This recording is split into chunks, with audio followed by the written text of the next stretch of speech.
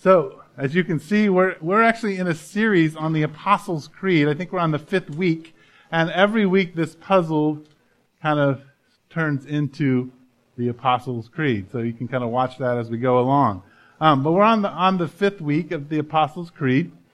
And the reason that we say the creed here every other week is it's actually our statement of belief. And so we don't have any other statement of belief. It's just the creed. But the reason that we can proclaim the creed with a confidence is that when we say it together, it implies something. When you say, I believe in God the Father Almighty, maker of heaven and earth, you got that from somewhere. And so if you're going to proclaim it with everyone, then you are saying that where you got it from is inspired and authoritative. So all of these statements come out of Scripture. And so when you say them, you're saying, I believe that Scripture is authoritative and inspired, and so I can proclaim these things. Now, the reason that we say it every other week is that we've talked about this idea of exercise. And we've talked about how the creed, it really is a stretching exercise for us spiritually. If you've been an athlete, or if you pretended to be an athlete, or you thought maybe one day you might be an athlete, you know that when you watch athletes on TV, at least, they do stretching before they do strenuous exercises. And the reason that is they don't want to get injured. Well, I would propose to you that we can get spiritually injured, and we need to do stretching before we do that. So the creed gives us an opportunity to kind of stretch before we dive into things. And here are kind of the things that it does. Number one, it reorients us. So it kind of brings us back to the things that are important. Number two, it simplifies things. I mean, it's like 100 and some odd words, and it describes the whole Christian faith. It's really simple. It says, here is the basics of the faith. The third thing it does is it connects us, and this is important. The Apostles' Creed is said in community. We say it together. We say, I believe, right alongside this person next to me. So it connects me to them, but it doesn't just connect me to the people here in this tiny little village. It connects me to everybody all over the world today and next Sunday and the Sunday after that who are saying the Apostles' Creed. They're saying, this is what I believe. It connects me to the larger church, but it also connects me to the historic church because for 1,800 years, the church that has followed Jesus has said the Apostles' Creed. And so it connects us there. Next thing it does is it convicts us, right? When you say that Jesus Christ, God's Son, is our Lord, there you have to deal with that statement. Like last week when we talked about that Jesus was conceived of the Holy Spirit, born of the Virgin Mary, like that's miraculous. When you make that statement, you're saying, hey, I believe in the miraculous. I believe in something that seems pretty impossible. Right? The God of the universe bypassing the normal biological things to get here. That's miraculous. That's convicting. It makes you wrestle with what you believe. And lastly, the creed, when you say it, it really does prevent drifting. Right? Often when we get so wrapped up in how am I going to deal with my marriage? How am I going to deal with all my debt? What am I going to do with my crazy kids? How am I going to handle loving my spouse when they don't love me back? We can go on and on. When we get kind of caught up in those things, when we get caught up in all of the political things that are going on, we get caught up in Target and all the Target things, right? We have all these things, but guess what? The creed has nothing about Target in it, right? You know what I'm talking about. The creed has nothing about Donald Trump in it, right? The creed says if we can anchor ourselves in this, it allows us not to get to wander out in places that we shouldn't be wandering out in, right? The creed prevents us from drifting. So it's a stretching exercise as we step into things. Now tonight, we're going to look at one phrase in the Apostles' Creed that's talking about Jesus. And it says that he suffered under Pontius Pilate, that he was crucified, dead, and was buried. So we're going to talk about the suffering and the death of Jesus. But to do that, you always have to go back to the garden. In fact, as a follower of Jesus, most of your life should be spent in the first 3 chapters of Genesis. So don't get tired of me talking about Genesis because this is the place that we're supposed to be. All right? And in Genesis chapter 1, verse 26, after God has created all of earth, he says to himself, it says, let us create man in our own image. God says, I want to create man and woman in my own image. Okay, so he creates image bearers. Right? So, some of you have kids. There were tons of kids in here, like half our congregation left over there, and we left them with like 3 people. So it's pretty crazy. Well, I think there's actually 5 total back there. 5 adults, who knows how many children. So anyway, if they come back tarred and feathered, we know what happened. But when you look at all of these, that's a good question. If we look at all of these things, of these kids running around, we see them as they bear the image of their parents, right? You can see mom and dad. If you look at your own children, you're like, oh, there's Uncle John. Like you can see this like physical resemblance. But there's another thing about bearing the image or having the name or bearing the image of somebody is that you end up in a family, and when you end up in a family, families have ways of doing things. Right? I can remember as a little kid saying to my mother, well, they don't do that. My friend doesn't do that over at their house. And she's like, well, you can go live with them because this is how we're doing it here. There is a Seepin way, right? You all have a family way of doing things, right? Well, when God breathes his image into us, he gave us 3 things. He gave us his name. He gives us a job. If you read further in Genesis, you'll find that we get a job. And also, he gives us family, community to live in. Tonight, all I want to do is talk about the name because it's important in the context of what Jesus had to do on the cross. So God gave us a name when he created us in the garden, all right? And that name is basically holiness. He gave us holiness. What God has to give to us in his image is holiness. Now, the thing is about holiness and that word is that when you say, hey, I met Russ, he's a great guy, and like, I don't say, oh yeah, he's really holy. I'm like say, oh, he's a nice guy. He's got a long beard, right? But we don't talk about people as holy, right? It's kind of a religious word. And so we don't really know what it means. But it's very important because it's what was given to us as human beings before the fall. And so I kind of have broken it down for you into 3 things. When we say God is holy, what we're saying about God is, number 1, that he's sane. Okay? Number 1, that God is sane.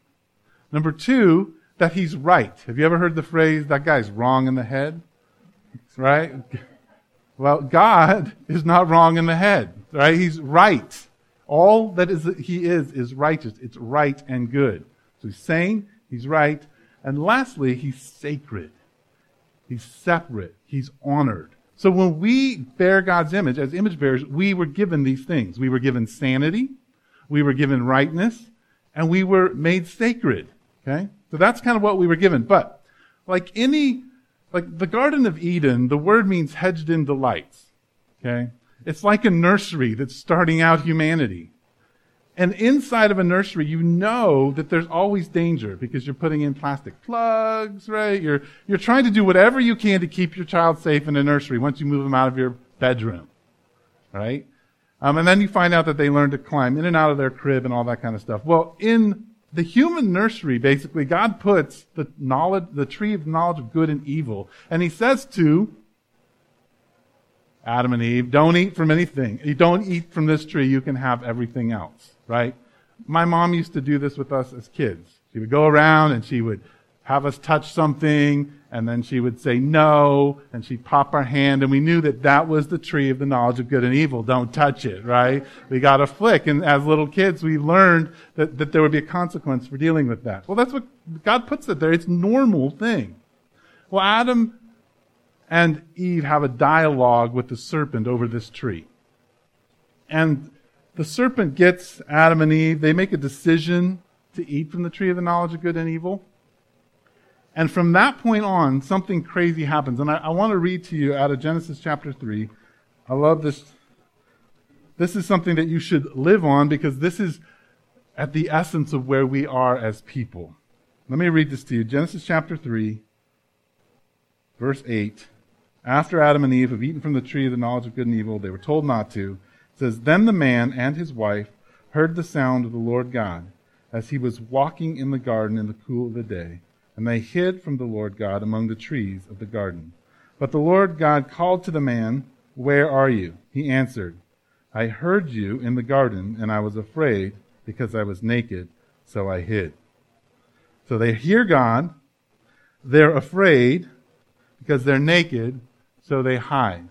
Here's what happens. As soon as we disobey, we lose the very essence of our name. And so we move from being sacred to profane. We move from being right to wrong, and we move from being sane to being insane. Right? So the reason that Adam and Eve are feeling this huge thing inside of them is all of a sudden they're experiencing insanity, wrongness, and profanity. The profane. They have moved completely to the opposite of who God is.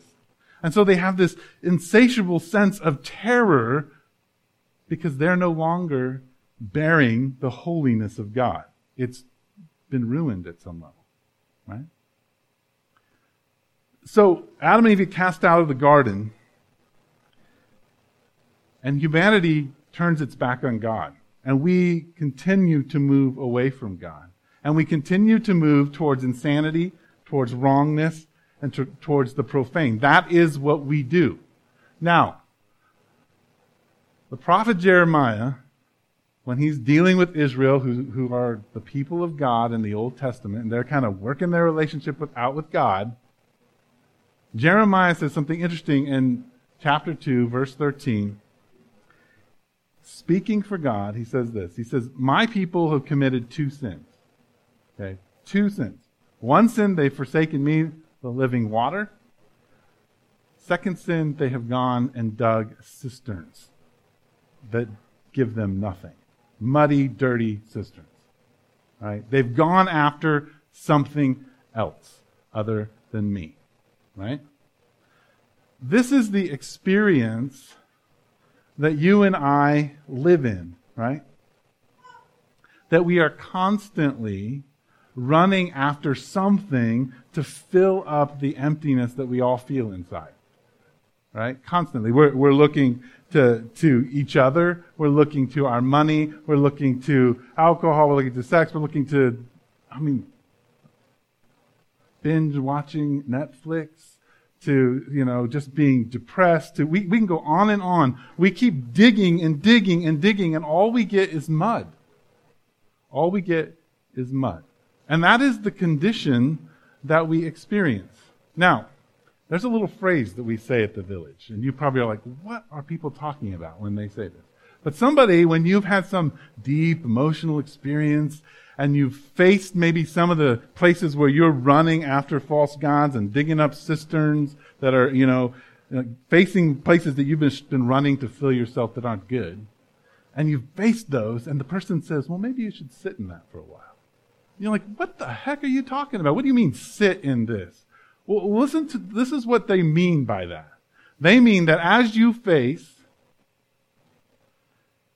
resisting your idols, as you face the confession of, man, I've been running after my wife to fill me up. I want her to be happy with me, so that makes me feel good. Whatever it is you've been running after, once you resist those and you stop for a moment and you decide, maybe I should try this Jesus, the living water, or God, the living water, you experience a strange sensation. Deeper and more lonely emptiness. And you're faced with two things. One is that you're going to die. That when you slow down and stop running after the things that kind of distract you about life, you're faced with this reality that someday you're going to die. That death is going to take hold of you. I turned 44 this month, yay, and I realized that I'm 6 years away from being 50, and I thought in my 20s, maybe my late teens, that I would never hit 50, that somehow I would just be perpetually 38, that was somehow how it was going to work for me. But as you move forward, you start realizing that, wow, this is short, and then it's over. That death has a grip on us, right? You have to face that. Then the second thing that you end up having to face is that as you face the living water, Jesus, God, as you embrace Him, as you look at Him, there's this discontent because you realize that you're outside of the garden. You're outside of the way it was supposed to be. And so you have this discontented feeling and this yucky feeling of death. And you don't want to be there, so it's much better to go back to the idols and the cisterns. And this is why the cross is so important. I mean, Paul in Romans 6:23 says what? For the wages of sin is death, but the gift of God is eternal life through Christ Jesus our Lord.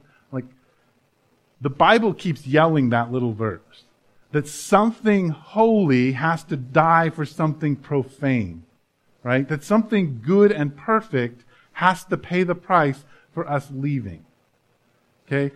Something has to change this emptiness. Something has to fix our compulsion to run away, to be afraid. And so that's what brings us to suffered under Pontius Pilate. That this line in the creed is so essential that Jesus suffered under Pontius Pilate, was crucified, dead, and was buried. Now, the reason that Pontius Pilate is in the creed is because, there are 5 people mentioned in the creed. 3 parts of the Trinity, Mary, and then this crazy guy named Pontius Pilate. The reason that Pilate is in there, one, is that it locates Jesus in history. So every single time that you say that you believe Jesus suffered under Pontius Pilate, you say, I believe he suffered 2,000 years ago in a time, in space. As Paul says in Galatians, in the fullness of time, at the moment that it was right. But in the early church, when they were saying this, Pontius Pilate represented Rome. And so as they stood up there, they were saying, Jesus is king. He's the Son of God. He's our Lord. And he suffered under Rome. And yet, as you go along and you make this proclamation in the Apostles' Creed, you're saying, and he defeated Rome. But Jesus suffered. He died on the cross, right? But a lot of people died on the cross. It wasn't just Jesus, right? So there was a physical suffering, and it was gruesome. Jesus drowned in his own blood. And you know what the crazy thing is? Is we wear that around our neck. It's like wearing the electric chair around our neck. We all wear crosses. Like, I don't know how first century people would feel about all us good 21st century people wearing crosses around our neck. And this is how so many of their friends died. Cross. And yet it's become this sign of a hope for us. But suffering, it wasn't just physical suffering. There had to be some other kind of suffering that's connected to Pontius Pilate that's important. So I want to read to you Isaiah 53. It's a very famous passage where the prophet Isaiah talks about Jesus. He's telling about Jesus before Jesus has ever suffered. Isaiah 53, verses 1 through 10. Who has believed our message, and to whom has the arm of the Lord been revealed? He grew up before him like a tender shoot, and like a root out of dry ground. He had no beauty or majesty to attract us to him, nothing in his appearance that we should desire him. He was despised and rejected by men, a man of sorrows and familiar with suffering, like one from whom men hide their faces. He was despised, and we esteemed him not. Surely he took up our infirmities and carried our sorrows. Yet we considered him stricken by God, smitten by him and afflicted. But he was pierced for our transgressions. He was crushed for our iniquities. The punishment that brought us peace was upon him, and by his wounds we are healed. We all like sheep have gone astray. Each of us has turned to his own way, and the Lord has laid on him the iniquity of us all. He was oppressed and afflicted, yet he did not open his mouth. He was led like a lamb to the slaughter, and a sheep before her shearers is silent. So he did not open his mouth. By oppression and judgment he was taken away. And who can speak of his descendants? For he was cut off from the land of the living, from the transgression of my people he was stricken. He was assigned a grave with the wicked and with the rich in his death, though he had done no violence, nor was any deceit in his mouth. Yet it was the Lord's will to crush him and cause him to suffer. And though the Lord makes his life a guilt offering, he will see his offspring and prolong his days, and the will of the Lord will prosper in his hand. There's a couple things that you need to take note in all of this. That Isaiah is saying that Jesus, on the cross, in his suffering, all the sin was put on him. And the result of that is that you and I are given peace. Now get this is important. We were given holiness as a name. Holiness offers peace. If you're holy, you are sane. If you're holy, you are right. If you're holy, you are sacred. If you are not holy, that's where we stand without Jesus, we are insane. We're wrong and we're profane. There's no peace in us. And so the cross enters in, and the suffering that Jesus takes on him is a suffering that offers peace. But this little line about Pontius Pilate, Isaiah gives us a clue in verse 10 where he says, it was the Lord's will, or God's will, that he should suffer. It was God who put Jesus on the cross. It was God who allowed him and put him there to suffer for our sins. God himself came and suffered. And Jesus makes sure Pontius Pilate understands this. In John chapter 19, Pontius Pilate, Jesus has been arrested, he's been beaten, the crowds are yelling for him. He's not in a good place, Pontius Pilate. He's kind of caught between, two hard places. And so Jesus is kind of inside the palace, and Pilate comes in, and in verse 8, we pick up the story. It says, when Pilate heard this, he was even more afraid, and he went back inside the palace. Where do you come from? He asked Jesus, but Jesus gave him no answer. Do you refuse to speak to me? Pilate said. Don't you realize I have the power either to free you or to crucify you? You should never say that to Jesus. I can see this. There's this long silence where Jesus looks in his eyes, and Jesus answered, you would have no power over me if it were not given to you from above. In Acts 4, when the apostles are being persecuted and the church gets together, you know what they pray? They pray, Pontius Pilate and Herod and the people, they all got together and they planned to kill you. And they thought they were in charge, but no, you were working out your sovereign will.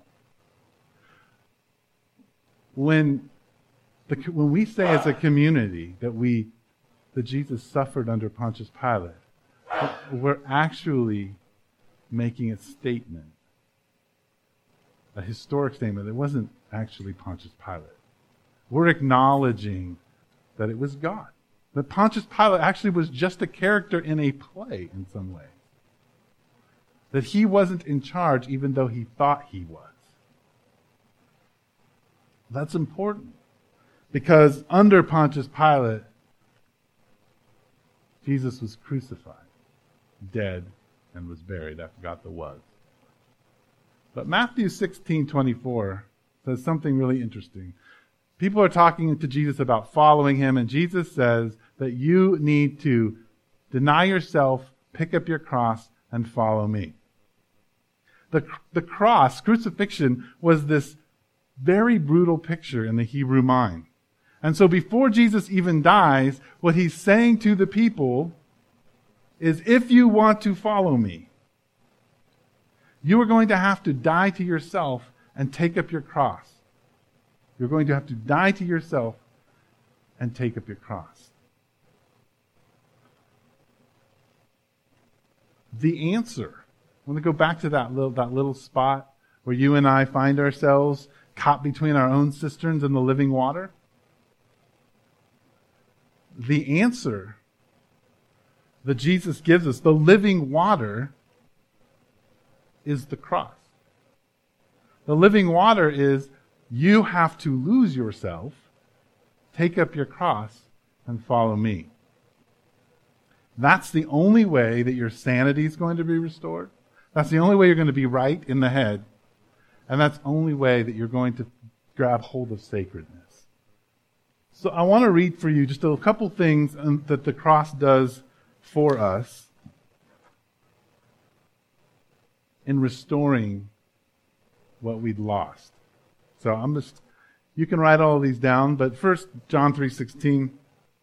For God so loved the world that he gave his only one, I've memorized this in so many versions, that he gave his one and only Son, that whoever believes in him shall not perish, but have eternal life. The only one that has eternal life is God. The only way you get eternal life is through the cross, and it's reaching your hand out and grabbing hold of God's hand. God gives you his eternal life in relationship. 1 Peter 3:18 says, for Christ also suffered once for sin, the righteous for the unrighteous, to bring you to God. The holy for the unholy were brought to God. It restores the relationship. Romans 8:1. Therefore there's now no condemnation for those who are in Christ Jesus, because through Christ Jesus, the law of the Spirit who gives life has set you free from the law of sin and death. So part of what we experience when we're exposed to our sin is this condemnation. When we're sitting there running after our empty cisterns, the things that don't really fill us up but kind of distract us, and then we're faced with those, there's shame and condemnation. But in Christ, through the cross, there's no shame, no condemnation. Romans 5:10 says, for if while we were God's enemies, we were reconciled to him through the death of his Son, how much more, having been reconciled, shall we be saved through his life? God takes that moment in the garden, restores us through the cross. 1 John 4:10. This is love, not that we loved God, but that he loved us and sent his Son as an atoning sacrifice for our sins. So the thing that we deserve because we have become insane and profane and wrong and rejecting God is not because of us moving towards God, but because God, through the cross, showed up to restore us. So the cross begins this process of restoring our family name as a community, if we're willing to embrace it. Now, again, go back to that moment where you're facing the things that you've been running after that don't fulfill. And the first thing that you're faced with is death. Well, the cross says to death, no, you don't have to worry about that anymore. Death does not end things. Jesus paid the price. He's given you eternal life. But the second part is the harder part. Because, let me just kind of explain this to you. The invitation of living water, the invitation that Jesus offers us in relationship is actually a path of love. And if you haven't actually figured it out yet, the path of love is terminal. You follow Jesus, you die. Right? The path of love is terminal. 1 Corinthians 14:1 is introducing spiritual gifts, but he says, before he introduces them, that you and I should follow the path of love. And the path of love requires us to die to ourselves. Now here is the cisterns that you and I live in. This is the thing that we end up having to face. Every single thing that I run after, when I want my wife to be happy with me and I try to get her to smile, that makes me feel good for a moment, right? Makes everybody feel good. It's a good example. But heck, if I just feel like I've had a tough day and I'm going to watch a ton of Netflix and eat way too much popcorn, right? Or whatever. Or it's, I decide that I don't want to face certain people, so instead of calling them, I'm going to pretend like they don't exist. Right? Sometimes I do that. Anything to make everything okay in here for just a little bit, right? But ultimately, the thing that we're running after is our own selfishness. Our own selfishness. And the path of love requires us to give up our selfishness. Requires us to give up our selfishness And what that means is that you and I end up having to be focused on other people, because healing, if you remember Isaiah 53, healing happens because Jesus went to the cross. Through his wounds, we are healed. Well, you and I get that same opportunity that when we decide that it's not about us, and we step into the things that we're afraid of, when we step into following Jesus, we offer healing to one another. Now, let me end with this. That's not easy, because still, I actually feel pretty empty a lot of the time. I still feel pretty frustrated with life a lot of the time. I actually don't think that the living, like when Jesus stands up or when the prophet stands up, Jeremiah says, you've committed 2 sins, Israel, or you, Eric. You've forsaken the living water. I'm like, well, the living water doesn't taste as good as you think it does, Jesus. Right?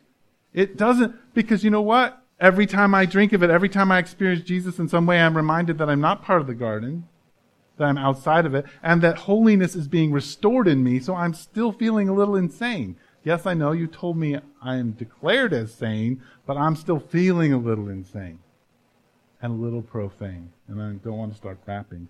But let me read to you Hebrews chapter 12, just a couple verses, because if you decide to follow Jesus, you decide to follow a terminal experience. You're going to die to yourself over and over and over again. But there's a hope. Listen to what the writer of Hebrews says. Verses 1 through 3, chapter 12. Therefore, since we are surrounded by such a great cloud of witnesses, let us throw off everything that hinders and the sin that so easily entangles, and let us run with perseverance the race marked out for us. Okay, rah. We're back into that exercise thing. Sounds good. But that gets tiring. Verse 2.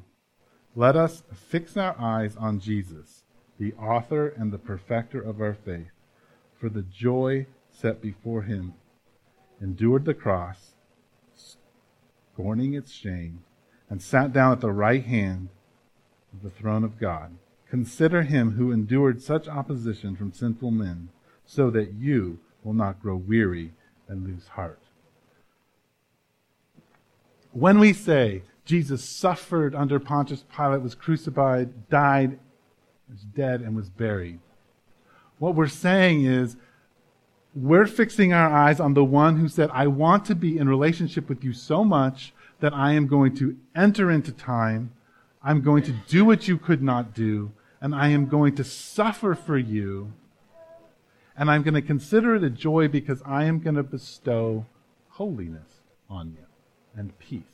And so as you wrestle with not worshiping the gods that you think will make life better, as you wrestle with the emptiness that you feel inside of you and the invitation, as the Village often says, to just sit in it for a while, experience it a little bit, taste that.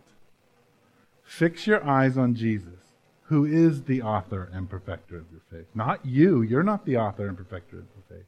Jesus is. And Jesus was happy to walk to the cross to die for you.